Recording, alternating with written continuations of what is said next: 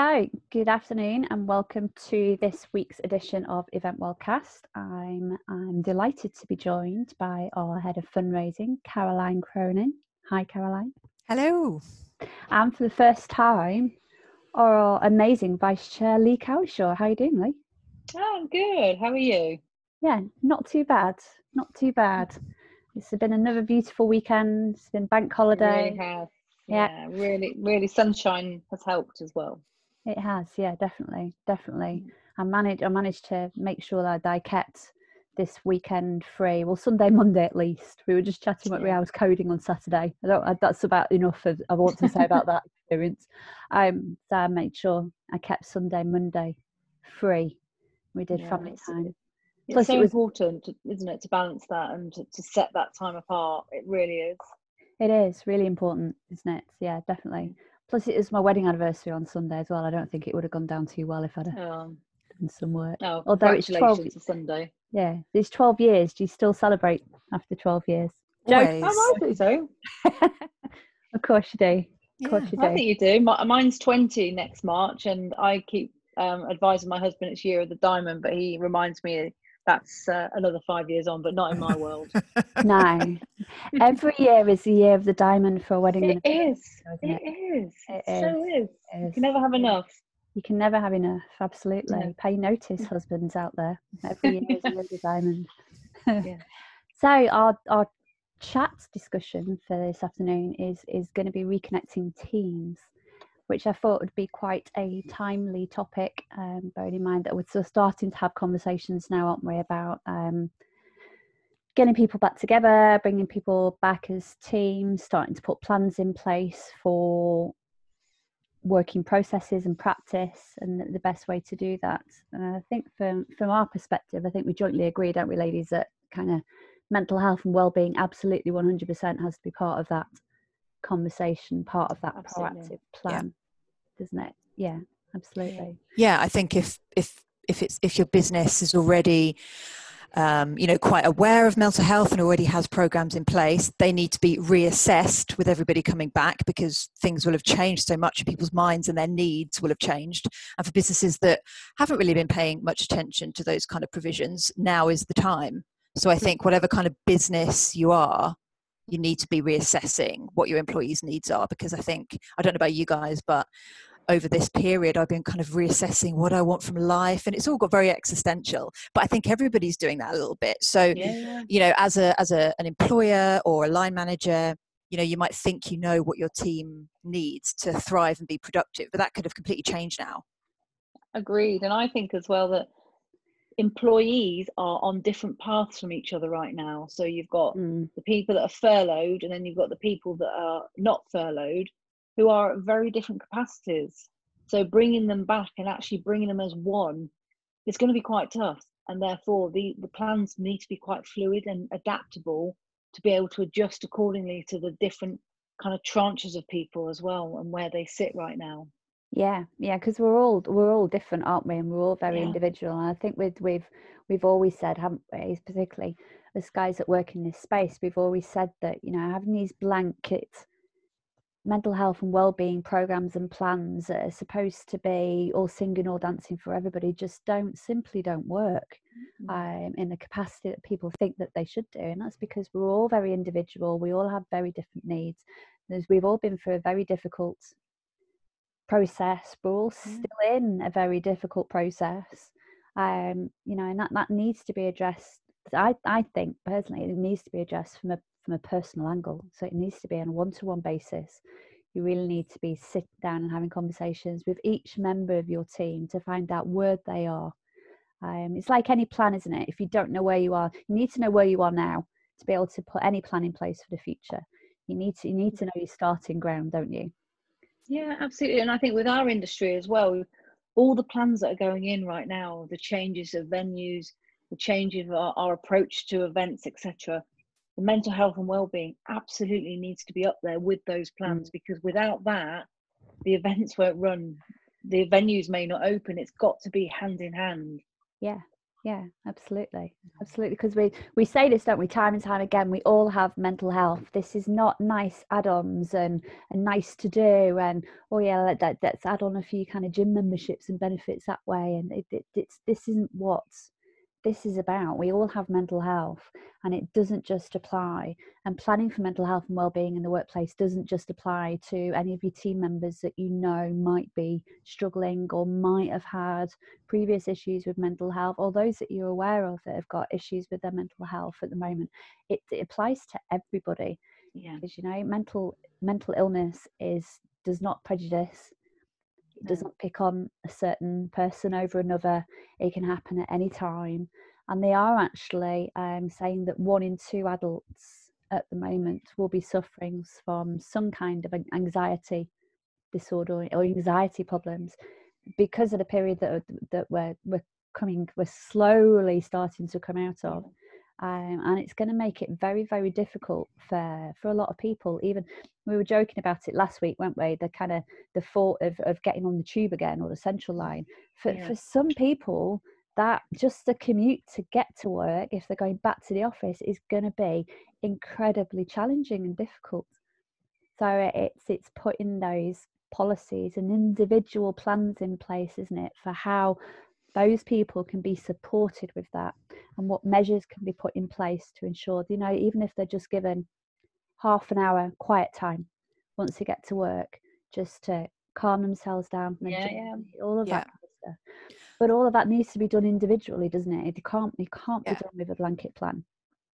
No, there's definitely, I think that's a mistake some businesses make as well. There's no shortcut with this kind of thing. And, you know, it's not even so much about a financial investment in mental health, although, you know, that is great. It's a time investment.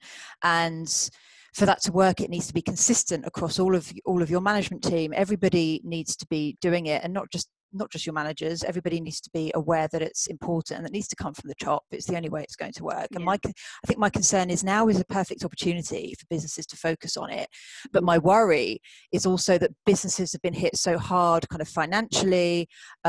A lot of them have had to make redundancies. They're going to be kind of trying to catch up with themselves when things get back to normal, inverted commas. And my concern is that actually it will still be quite low down on the priority list, because that time investment that you need to put into these things, you're right, Lee, it should go hand in hand. But I just think people would be thinking, oh, we don't have time for this. We've just got to focus on the immediate term, getting the money in. And it's just important to remember that it goes hand in hand. You know, kind of focusing on mental health is about making sure your team are resilient, and resilience is what helps breed productivity and helps feed the numbers. That's just a fact. If you don't have business resilience if your employees aren't resilient, and they will not be resilient if you don't help them achieve that in some way, or support their you know, it's everybody's, you know, individual kind of responsibility to look after their own mental health, for sure. But I think as a business, you need to provide an environment or resources that support them on that journey. So if people are coming back to the office now saying, I'm getting anxiety on the tube, actually I've realized that I can work better from home. Can I work from home 1 day a week? Things like that cannot be shut down, and they need to be considered. Yeah, they really do. They do. And also businesses are going to be, as you quite rightly said, Caroline, you know, they've been financially hit, and therefore we're putting plans in place to be able to aid that recovery right now. Now, we are expecting ourselves to come out of the blocks as and when lockdown, but actually, if you haven't got the resilience and you haven't got the people, the toolkits to help them to do that, some of them haven't got that fight in them. People are actually burnt out right now because you're either homeschooling, you've been furloughed, you're homeschooling, the stress of that, the stress and anxiety of, am I going to have a job at the end of this, versus the other side where you're actually probably doing 1.5, 2 people's jobs in another capacity. Unless we provide people with those toolkits, and unless we provide people with the ability to speak out and to help them, you're going to fall at the first hurdle, because people just don't have it in them. This isn't a choice of whether you're going to thrive and survive. This is a choice of sustainability and making sure that you have the toolkits to help you get to that point and keep on that pace as well. Because before this happened, you'd speak to people and talk about, you know, how's work, and it's, oh my gosh, it's so busy. I spend about 2 nights away from home. I'm getting home at 10 o'clock at night. Yet some people are actually craving that norm, where at the time they hated it. So we've got to adjust, and we've got to give ourselves the time, the toolkits, the resilience to be able to fight this head on, because this is the next stage of the recovery, is the people. Yes, it is, definitely.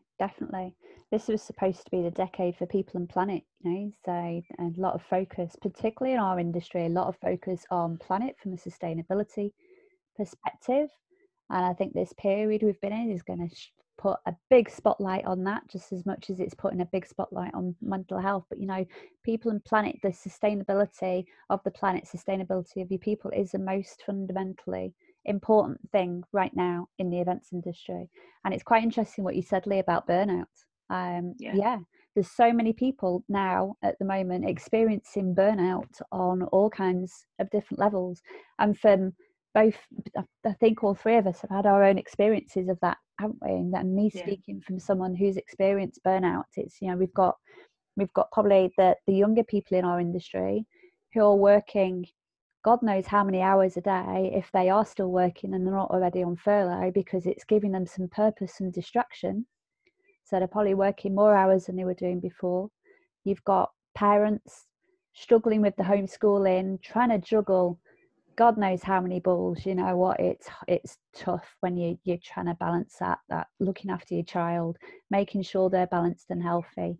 That it's really, really hard. And then you've got business employers and business owners who are trying to fight as hard as they possibly can to keep their business afloat, with no direction or advice coming from government in terms of when our industry can get started again. So there's people experiencing burnout on all kinds of different levels. And then, of course, there's the people that are burning out on Zoom meetings all day as well, with Zoom burnout, because they're packing their calendars full of these Zoom meetings like it's going out of fashion kind of stuff. You have nothing else to give, though, at the end of the day, do you? You do get to the point where, I had it on Friday, I had nothing else to give. At the end of the day, I'd been on Zoom calls all day, and I literally had nothing else to give, and I was empty.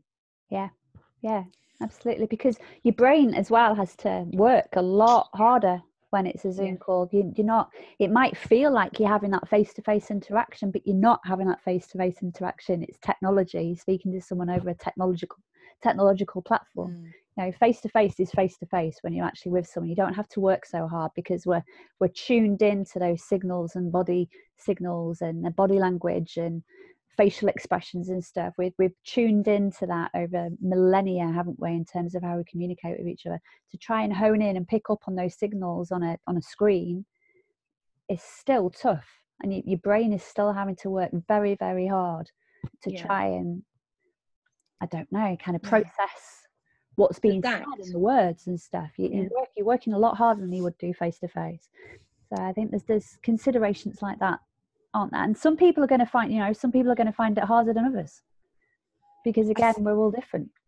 I think I was talking to a few people in the industry who are kind of event manager kind of level or event producer, and I think what's interesting is that if they're lucky enough to have kept their job, what their job looks like is now going to be so different. And actually, whilst my view is that running an online event in terms of the production cycle is no different to running a live event, and there's a lot of conversation around this, and I personally think you choose a platform in the same way that you would choose a venue, and everything else is exactly the same. But the execution of it is obviously very different. And as events professionals, part of the reason we got into this game and why we love it is we love the on-site drama and the people. And that's why we do it, because all of the, the 9-month, 12-month run up to a big conference, it's stressful, it's long hours, but it's amazing on the day. But you do not get that same feedback right when you're running a digital event. You just do not. So there's going to be a lot of people out there who are going back into event manager or event producer roles, and they're now going to be producing online events, possibly 100% for the next 6 months, year. And are they going to get as much out of that they did before? That's not why they got into this. So I think for employers, it's something to just consider. You can't expect people to come back and just pivot to digital and assume they'd be as effective in that role as they were before, because if it's not giving them that reward that they're used to, human nature, we're just not going to be as effective or as productive, because we just won't be fed quite so strongly. So, you know, I'm not saying there's an obvious solution, but I think it's about putting the time in to work out, okay, what are the drivers for motivation for these individuals now? How am I going to keep them motivated and excited in their job? And whilst there's an element of, you know, I'm sure they'll feel very grateful to have a job, etc. You know, it's a consideration. I just don't think it should be overlooked that the execution of these events and what it delivers back to you as an event professional is nowhere near as effective as that on-site buzz that we all love. Yeah, absolutely. The grit. I would say it's grit, isn't it? It is, but it's that positive stress, isn't it? That eustress that we all thrive on so much. Well, a lot of us in the industry actually thrive on so much. It is that it's very difficult to put words on it, isn't it? And stuff. I kind of equate it to being caught up in the whole buzz of an operation or event. I kind of say it's always like a drug for me. And so it just the feeling that you get from it, and when it's finished and over, and that feeling of elation, it's like, wowzer, that was amazing. It's very hard because of it. It's very hard to describe your emotions, isn't it? So that kind of emotional attachment that you get to driving a live event. I think that's very. I've run a few online events now, and nowhere near. If I'm honest, nowhere near at all. So it's been an amazing substitute, hasn't it, during this time? But yes, but it doesn't replace, and it should never be considered as a replacement. Yeah, it never will. No. It never will. It never will. Nothing will ever replace live. But in the meantime, we do, and as employers and as business owners, we should be thinking about that. How do you replace that emotional buzz that I've just been talking about, that drives that purpose, that drives people to get out of bed in the morning to go to their job because they love that buzzy operational feeling. Nothing quite like it. Can't explain to you what it is. I just know how it feels to me. Kind of said it's how do you replace that in the meantime? Because there's a lot of people in our industry that go to work because they absolutely love and adore what they do, and there's nothing else like it. So it's for those people, isn't it? And again, that needs to be done on that individual level, doesn't it? Because it's not going to be the same for everybody. No, not at all. Yeah. And I think, you know, in terms of practical things that people can do, I mean, we talk a lot about, you know, the various resources on the Mind website and things like that. And I think for people or managers that aren't necessarily, what's the word, I guess, where this kind of thing doesn't come naturally perhaps, or don't have as much of an understanding of mental health as others, resources like the wellness action plans and getting your team to fill those out, get them to fill them out again, even if they did it 6 months ago, because their behaviors and their drivers will have completely shifted. I mean, they may not have, but a lot of them will have completely shifted. And I know for me, when I was managing a team, having that awareness of what motivated them and them having that same awareness of what motivated me and what I needed was really, really helpful, even if it was just, you know, the first step in opening that dialogue. And we can't make those assumptions that everything's the same, because this is almost, it feels like a rebirth in a weird kind of way for everybody. It's 360, isn't it? Yeah. So I think we put plans in place, and we were starting to consider more and more about people's well-being in the workplace. Then all of a sudden this massive things just come in, and it's turned so much upside down. And it's also turned upside down people's feelings, how people approach things, how they react to things. You know, people are reacting differently to things right now from what they would have done before this, and that's because of a number of reasons, but primarily it's because of our mental health and well-being has changed.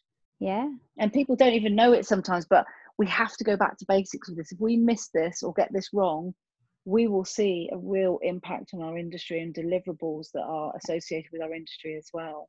Well, we had the first Event Wellbeing Alliance meeting last week, Lee, didn't we? And we did. There'll be more details of this coming out for everyone over the next few weeks. But Conference News, out of that meeting, or I actually sat there in a meeting when Marty put the poll up, and that's basically gone out, and 74 people have given their answer on that poll, and the question was just, has COVID-19 impacted on your mental health? Yes, no, don't know. 70%, or it might have been, was it 70%? It was yes. So 74 answered it. 70% have said yes. of the industry. So and that's people that know that it's affecting. Some people don't even recognise it. There were a few people said don't know as well. Really? Don't know. Wow. I don't know. So it's so that's quite a significant finding for a Twitter poll. So we'll have more of that kind of coming out. But it is as simple as a line manager sitting down with an employee and saying, has COVID-19 affected your mental health? And if they say no, it's now let's start again. Has COVID-19 affected your mental health? Has it impacted you? You know, maybe it should be a question. Yeah. Or maybe it should be a question of how has it? How has it? Yeah. Rather than has it, because if they say has it, it's a yes, no answer. But how has it? It will get people to think then. Yes.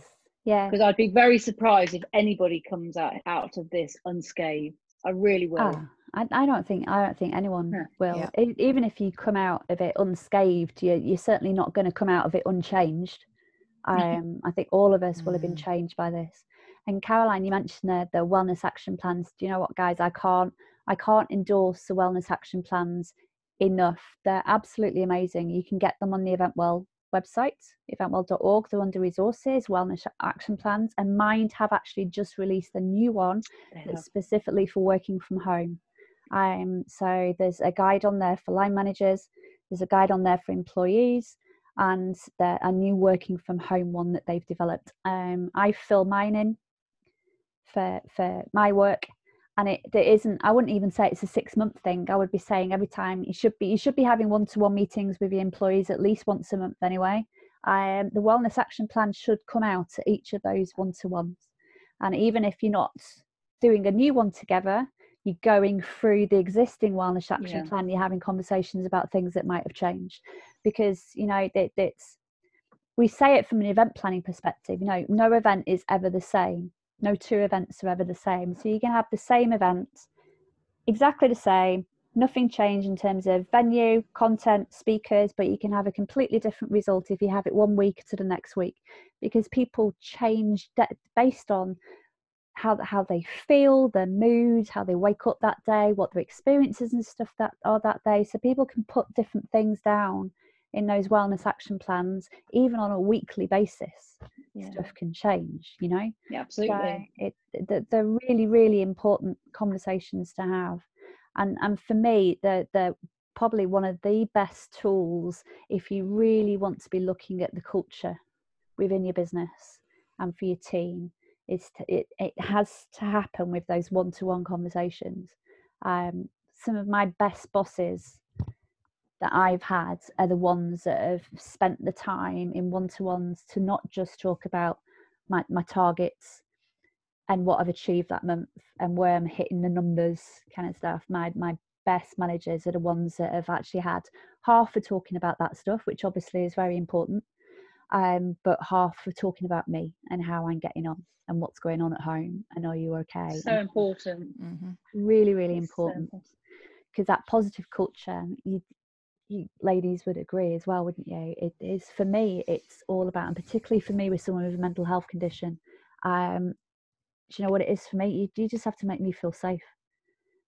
Make me feel safe, make me feel that I can open up, make me feel like I can put my hand up and ask for help if need be, make me feel like I can be my whole self when I'm at work and I'm not having to hide things behind doors. And for someone with a mental health condition, sometimes it's as simple as make me feel so safe that I can actually tell you that I have a mental health condition. Yeah. That as well. And everybody deserves that platform. Yeah, they do. Everybody does. And and that your culture and business culture and having the right people working for you is because of that sort of approach and coming from the top down as well. Yeah. We all live and breathe it, and as we've said, no one's going to come out unscathed from this. Everyone's going to be feeling it, no matter what level you're at. Everyone will be feeling it, and it's about having the ability to, as you say, to put your hand up and to say, actually, do you know what, I'm not okay today. I need some support, and having that kind of engagement is welcomed, absolutely welcomed, not just for this industry, but it should be welcomed across all industries. Yeah. It should absolutely 100%, shouldn't it, be part of that risk assessment nature of bringing things back together again. Absolutely. Yeah. What were you going to say, Caroline? Can't remember. There's so much to say on this. I could go on for hours. I'm just trying to fine tune it all in my head so I don't just get really animated or angry about, because I think this topic it's a really emotional topic, isn't it? And it's something that I've always been quite passionate about, possibly, probably because I suffer from generalized anxiety disorder, so I'm so aware of it. And when you kind of hear some people or businesses, dismissing these conversations as secondary or tertiary to everything else, it's so frustrating, because you just want to shake them and say, can you not see how one affects the other, how your bottom line is affected by the resilience of your team? And now more than ever, business resilience comes from individual resilience. And at the moment, I think we can all agree all of our resilience this is a good lesson in resilience, I think, this exercise, but it's also bashed it down. And we've now got to kind of rebuild ourselves back up, both our businesses and ourselves. And the two things go hand in hand. So I think the businesses that are going to thrive once we kind of start to come out of this are the ones that don't forget that, basically. And they will retain their staff that they've managed to keep on. The job market will recover, it will, and employees will look elsewhere if they don't feel like they've been supported through this horrendous time. And that's important to remember as well, Yeah, absolutely. I think this is going to be a massive thing about how employees will be looking at their bosses, looking at their leaders, looking at their line managers, and looking to see, how have you treated me over the past? Have you been supportive? Have you been there for me? Have you asked the right questions? Have you put in place? Have you made those reasonable adjustments? Because remember as well, there is law that states some of this stuff as well, isn't there, Lee? So the Disability Act of 2020. Anybody with a mental health condition falls under that Disability Act, guys, and you have to make reasonable adjustments for them. So if I come and work for your company and I'm starting to struggle within that culture, you're obligated as an employee to make reasonable adjustments to make me feel safe, so that I'm not discriminated against. And and looking after the welfare of your employees and your teams falls under 1974 Health and Safety at Work Act. So none of this stuff, when we talk about this and we say that this stuff is not nice add-on, this is stuff that absolutely 100% we need to be doing, because there's law behind it, there's legal requirements behind it, and two, because every single one of your people, your team, your talents, every single one of them has mental health in the same way they have physical health, and you wouldn't put their physical health at risk. No. So why put their mental health at risk? The two go hand in hand. No, I absolutely agree. They have to continue going hand in hand. And they shouldn't even be parallel. They have to come together. And I think as well that customers are going to be looking at organizations that they're working with to see actually how are they supporting the teams. It doesn't just sit with a business, it will sit wider, the whole upstream and downstream of supply chain with your customers. If you feel you're working with a company that actually really looks after their teams, that are promoting and big advocates of mental health and well-being, then that is the sort of company you'll want to partner with. Where if you don't see that, and I think that's really, really important and very prevalent moving forward as well, because it doesn't just stop with your company, it stops with who actually you're engaging with and your ethical approach. Yes. I think that subject of ethics definitely in our industry in particular definitely arose pretty quickly when this pandemic hit, because we all saw some venues acting in a way that was not ideal. We've got event managers fighting with venues who are using like legal loopholes to keep everybody's money. Like you say, across the supply chain, you've got events people, you've got their clients, you've got their suppliers, and everyone's struggling with the same issues. So there's an element of, understanding, being reasonable. There was no law in place at the time to really protect anybody with this. No insurance covered anything. So, what's really interesting is that, especially with our industry, we're all remembering the people that have behaved in a way that we deem as being ethical, reasonable, and that needs to carry on. We shouldn't forget that. And that's proved how ethics does actually underpin business. And you will retain, as a business, you'll retain the clients that you've treated well during this pandemic, where you maybe haven't kept all of their sponsorship, you've kept 50% of it and delivered them something else, and you've been flexible to try and kind of preserve your cash flow and meet their needs. And that balancing act, it's been really important, and hopefully we won't forget that, and this will kind of carry on. Yeah, absolutely. I agree with that. There's very good points you've both made there. I agree with that wholeheartedly, because everyone will remember, because we're still going through it. It hasn't finished for us, actually. We are going through a difficult time, so everyone will remember. Always have done in this industry, I think, as well. We'll always remember the ones who made it slightly easier for other people, and who helped and supported. I was going to say, the ones that helped is really important as well, that put their head above the parapet, and even over and above day jobs, whether in a voluntary capacity or just reaching out to say, how are you, as well, which hasn't taken a lot for people to do, but it's been amazing. You get the phone calls, you haven't spoken to people for ages, rather than receiving an email, but people just offering that level of support and branching out. It feels like years ago now that we went into lockdown in some days. But it's been amazing how you've reconnected with people, but people just wanting to know that you're okay. Yes, and that's really nice. And that, for me, like I was saying before, I really agree with that, Lee. That, for me, that's the secret as a line manager. If you want to know the secret as a line manager to nailing mental health with your team, is all you have to do every now and then is just ask the guys, are you okay? How are you doing? It's all it takes. It's not rocket science. It's not the gym. It's not sending them healthy menu cards and stuff through the post. It's none of that stuff. It's not having a bar night on a Friday at the end of the week. It's a very, very simple, how are you kind of stuff. And it's not, and it shouldn't be a tick box exercise. It's because you genuinely care how they are. Yeah. And the line managers who nail that and do it right always rise above the rest, don't they? I've got a particular manager of mine from when I was working at the Kensington Close Hotel. I'm not gonna say anything more than that, but I really needed a good manager when I worked there, and my manager there was amazing. Jerry, Italian, fantastic bloke, absolutely fantastic bloke, and he did one-to-ones in exactly the way I described. So there was always he paid an interest. He knew about me as a person, not just a commodity that was achieving figures on a spreadsheet. I was a human being and a person to him. He noticed if I hadn't taken my lunch, and would actually sometimes frog march me to the canteen to make me eat and get away from my desk. So he was amazing. He was amazing, and he never liked you working late either, kind of stuff. You go back to the productivity, don't you? Yeah, just because someone's sat at the desk doesn't mean they're being productive.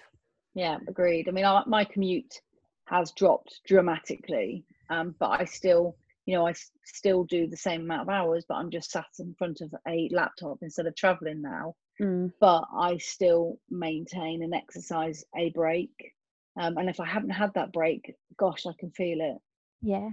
I can really feel it. And it's about encouraging people to do the right thing. The business will be always there in terms of the work you are working on.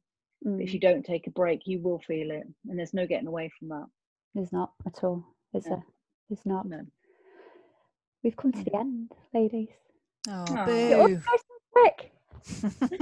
Oh, that was good. I enjoyed that. Thank you. Yeah, it's a really good chat. So thank you both for joining me today. So Caroline Cronin, our Head of Fundraising, and Lee Cowlishaw, our Vice Chair. So we'll see everybody next week for the next episode of Event Wellcast. Thank you. Thank you. Thanks a lot.